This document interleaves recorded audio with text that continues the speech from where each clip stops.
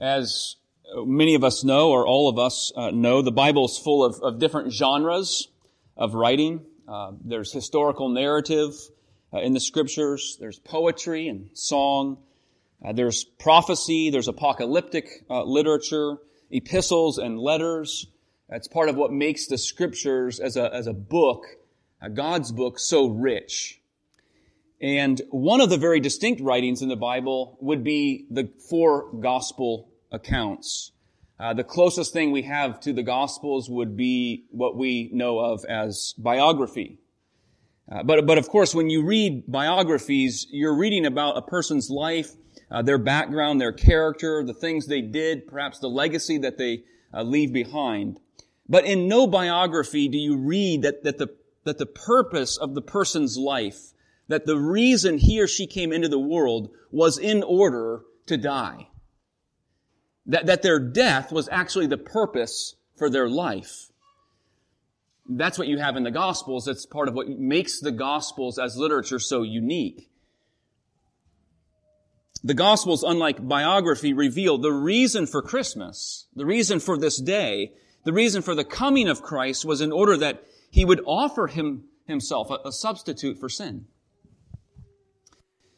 And we learn through the Gospels that there's an emphasis both upon the humility, the suffering of the Lord Jesus, but they also emphasize His lordship, His exaltation, that He's King of Kings. And as you consider church history among theologians and renowned preachers, some of them have been called theologians of the cross, giving greater emphasis in their teaching and their thinking upon the humiliation of Christ, the lowliness of Christ. And there have been other theologians and preachers who have been known as theologians of glory, simply giving greater weight to Christ's majesty, His exaltation. What do you tend to emphasize more? Where does your heart and mind go to more? Do you tend to see Christ first in His lowliness, in His humility, in His suffering, or Christ in His kingship, His exaltation, His majesty? Well, before you answer that, as we come to our final servant song, the 4th song or description of this servant in Isaiah, as you heard read earlier from Isaiah 40, from Isaiah 40 to 55, there's a turning point there. Isaiah is looking down, communicating really to those who would be in exile in Babylon. And he's giving them, among other things, these descriptions of this figure that will come to give them life, restore the people of God. So we come to the 4th and final servant song. It's Isaiah 52, beginning at verse 13 through chapter 53. And we see this servant both as sufferer but also as exalted Lord. Both of those themes run through this text, as you'll see. Isaiah 52, beginning at verse 13. Behold, my servant shall act wisely. He shall be high and lifted up, and shall be exalted. As many were astonished at you, his appearance was so marred beyond human semblance, and his form beyond that of the children of mankind. So shall he sprinkle many nations. Kings shall shut their mouths because of him. For that which has not been told them they see, and that which they have not heard they understand. Who has believed what he has heard from us? And to whom has the arm of the Lord been revealed? For he grew up before him like a young plant, like a root out of dry ground. He had no form or majesty that we should look at him, no beauty that we should desire him. He was despised and rejected by men, a man of sorrows, acquainted with grief. And as one from whom men hide their faces, he was despised, and we esteemed him not. Surely he has borne our griefs and carried our sorrows, yet we esteemed him stricken, smitten by God, and afflicted. But he was pierced for our transgressions. He was crushed for our iniquities. Upon him was the chastisement that brought us peace, and with his wounds we are healed. All we like sheep have gone astray. We have turned every one to his own way. And the Lord has laid on him the iniquity of us all. He was oppressed, and he was afflicted, yet he opened not his mouth. Like a lamb that is led to the slaughter, like a sheep that before its shears is silent, so he opened not his mouth. By oppression and judgment he was taken away. And as for his generation, who considered that he was cut off out of the land of the living, stricken for the transgression of my people? And they made his grave with the wicked and with a rich man in his death, although he had done no violence, and there was no deceit in his mouth. Yet it was the will of the Lord to crush him. He has put him to grief. When his soul makes an offering for guilt, he shall see his offspring, he shall prolong his days. The will of the Lord shall prosper in his hand. Out of the anguish of his soul he shall see and be satisfied. By his knowledge shall the righteous one, my servant, make many to be accounted righteous, and he shall bear their iniquities. Therefore I will divide him a portion with the many, and he shall divide the spoil with the strong, because he poured out his soul to death and was numbered with the transgressors. Yet he bore the sin of many and makes intercession for the transgressors. Likely there is no place in all of the Old Testament where the gospel of our Lord Jesus Christ shines more clearly, more brightly than here in Isaiah 53. And if there's been any doubt as to the identity of this servant in these servant songs, the New Testament authors, in at least two different places, identify this servant in this text with Jesus of Nazareth, the Lord Jesus Christ. One is Peter, the Apostle Peter, in 1 Peter 2, verse 24. He says of Jesus that he bore our sins in his body on the tree, and then he references verse 5 of our text. By his wounds you have been healed. And then also in Acts chapter 8, the New Testament author Luke, recording Philip's encounter with the Ethiopian eunuch, the Ethiopian official, tells us that as Philip approached the official was reading from Isaiah. And the text says this in Acts 8:32. The passage of Scripture that the official was reading was this, quote, like a sheep led to the slaughter, like a lamb before its shear is silent, so he opens not his mouth. Isaiah 53:7. And the Ethiopian asks Philip, about whom does the prophet speak? Who is the prophet speaking about? Is he talking about himself or someone else? And Philip, beginning with the Scriptures, told him about the good news in Jesus. What is this good news here in Isaiah 53? Well, I want us to see a few things that Isaiah sees in this text. Several things. First, Isaiah sees rebellion. He sees rebel subjects. Verse 1 of chapter 53, those questions. Who has believed what we have heard? And to whom has the arm of the Lord been revealed? Who's believed this message that we've heard? The answer to those rhetorical questions is essentially hardly anyone. Almost no one. And why? Why is it in Isaiah's day or in our own day can there be such widespread rejection and unbelief? Well, one of the answers comes in verse 6. All we, like sheep, have gone astray. Each has turned to his own way. Think about that. Think about the ungrateful rebellion revealed in those words. Isaiah 43, verse 7, says that God made people for His glory. But like sheep, we've turned to our own way. If you have a study Bible, I use an ESV study Bible. I use the study notes quite a bit, the comments. I glanced down in my preparation. I wondered what they say about sheep. You know, you always hear people talking about the different characteristics of sheep. Well, here's what it says. Quote, the words like sheep, stupid and helpless. Merry Christmas. So encouraging. Thanks for that profundity. Like sheep, stupid and helpless.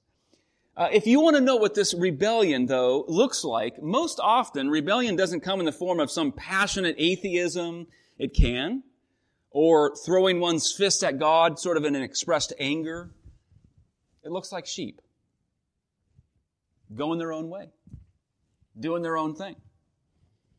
The easiest way to be a rebel against the true king, to be in rebellion, but not feel like a rebel, is to simply put the king out of one's mind. Simply live the way one wants. Do what they want to do. Then it doesn't really feel like rebellion. It just feels like I'm being a responsible person.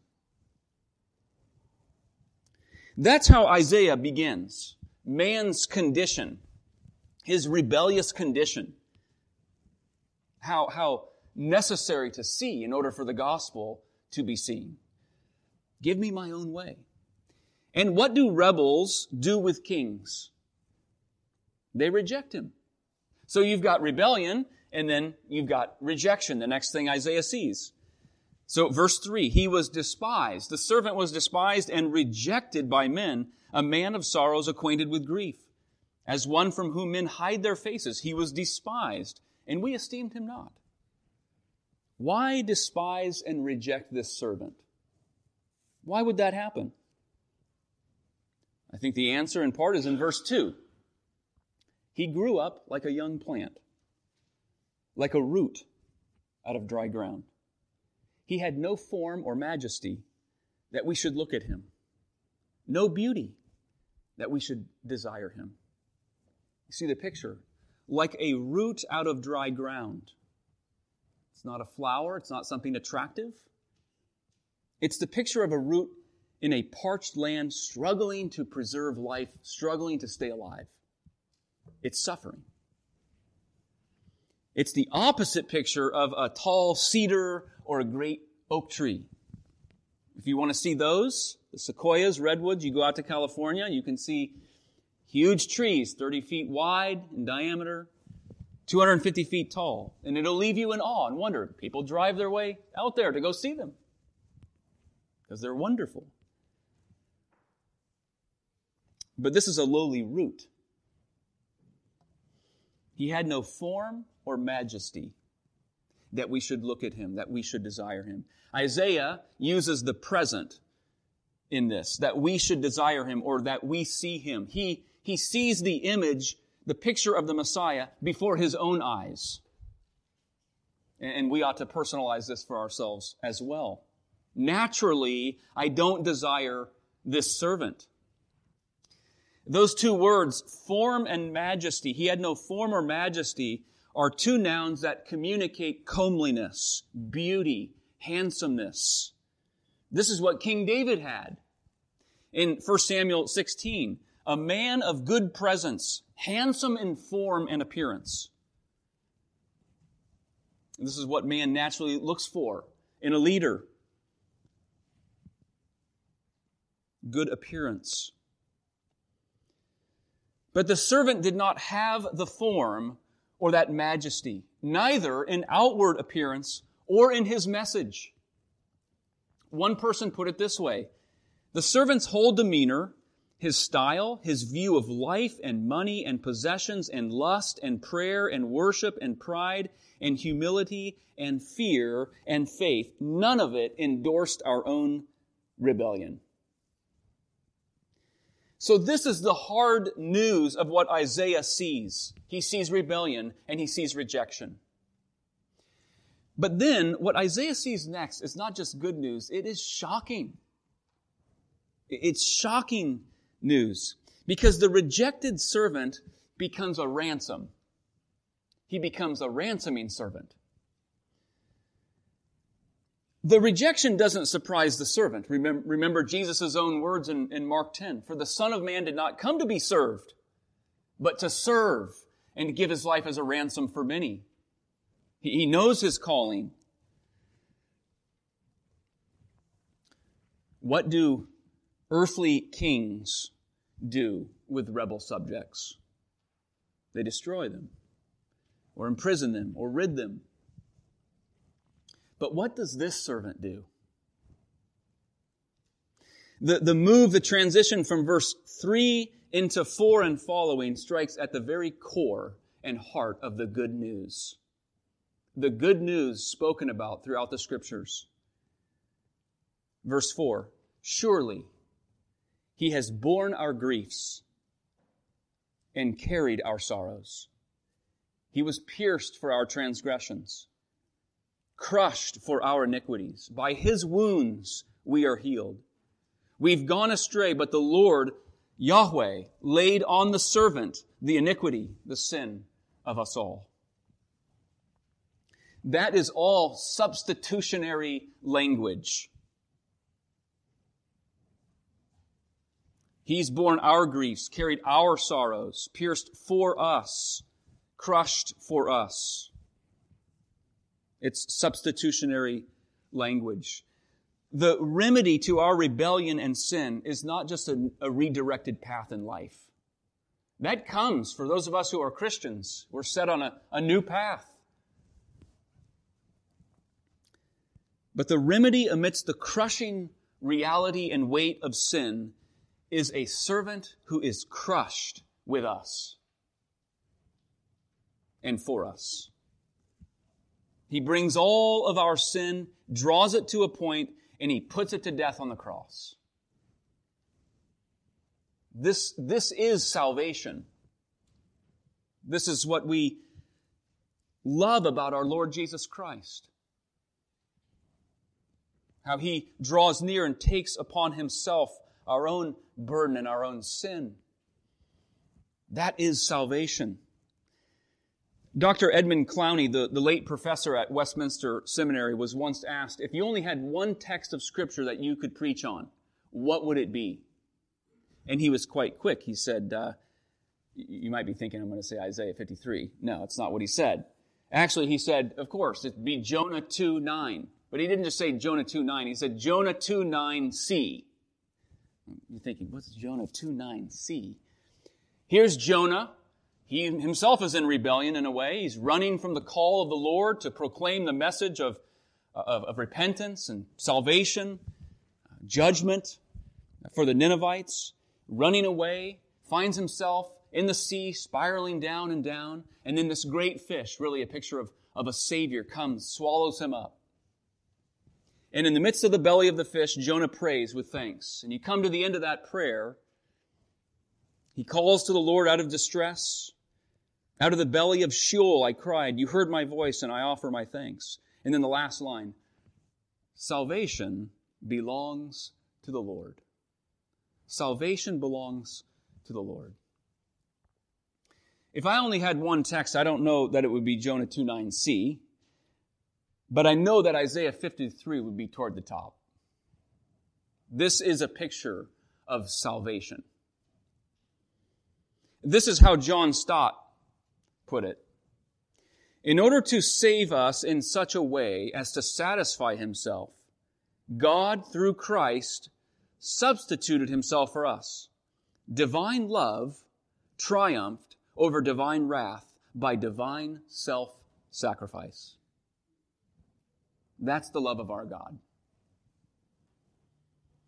You see, He doesn't make things right by merely straightening out that which is broken, but by being broken, crushed in our place. You may or may not know the story of Dick and Ricky Hoyt, a father-son relationship beginning when Ricky was born in 1962, I believe, in Holland, Mass. In fact, he died just last year in 2021. He was born with cerebral palsy. He would be confined to a wheelchair for all of his life. When he was quite young, some suggested and encouraged to the parents that they put him in some kind of institution, but they said, nope, he's coming home with us. As he grew up, he heard of a running charity as a teenager on the television, a charity event, a running charity event for a paralyzed athlete. Ricky asked his dad, and his dad said, yes. That began a decades-long journey of father and son entering into these running and cycling events together. His father, Dick, always carrying or pushing him in a custom wheelchair. Well, one of the events of interest to me was the Ironman, a full-distance triathlon. Now, you can look this up. You can see videos. It's quite moving, at least to me. To see this father swim 2.5 miles with a harness around his chest, carrying his son in a raft, getting on a bike for over 112 miles of cycling with his son on a seat before him, carrying him, and then running a full marathon, pushing his son along. And you can see Ricky has a smile on his face, tears in his eyes.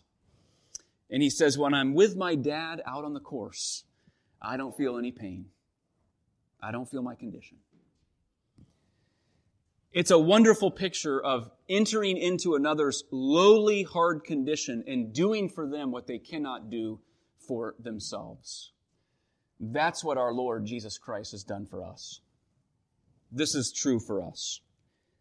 Surely He has borne our griefs and carried our sorrows. But it doesn't quite end there. The gospel does not save without one seeing it and grasping it for their own.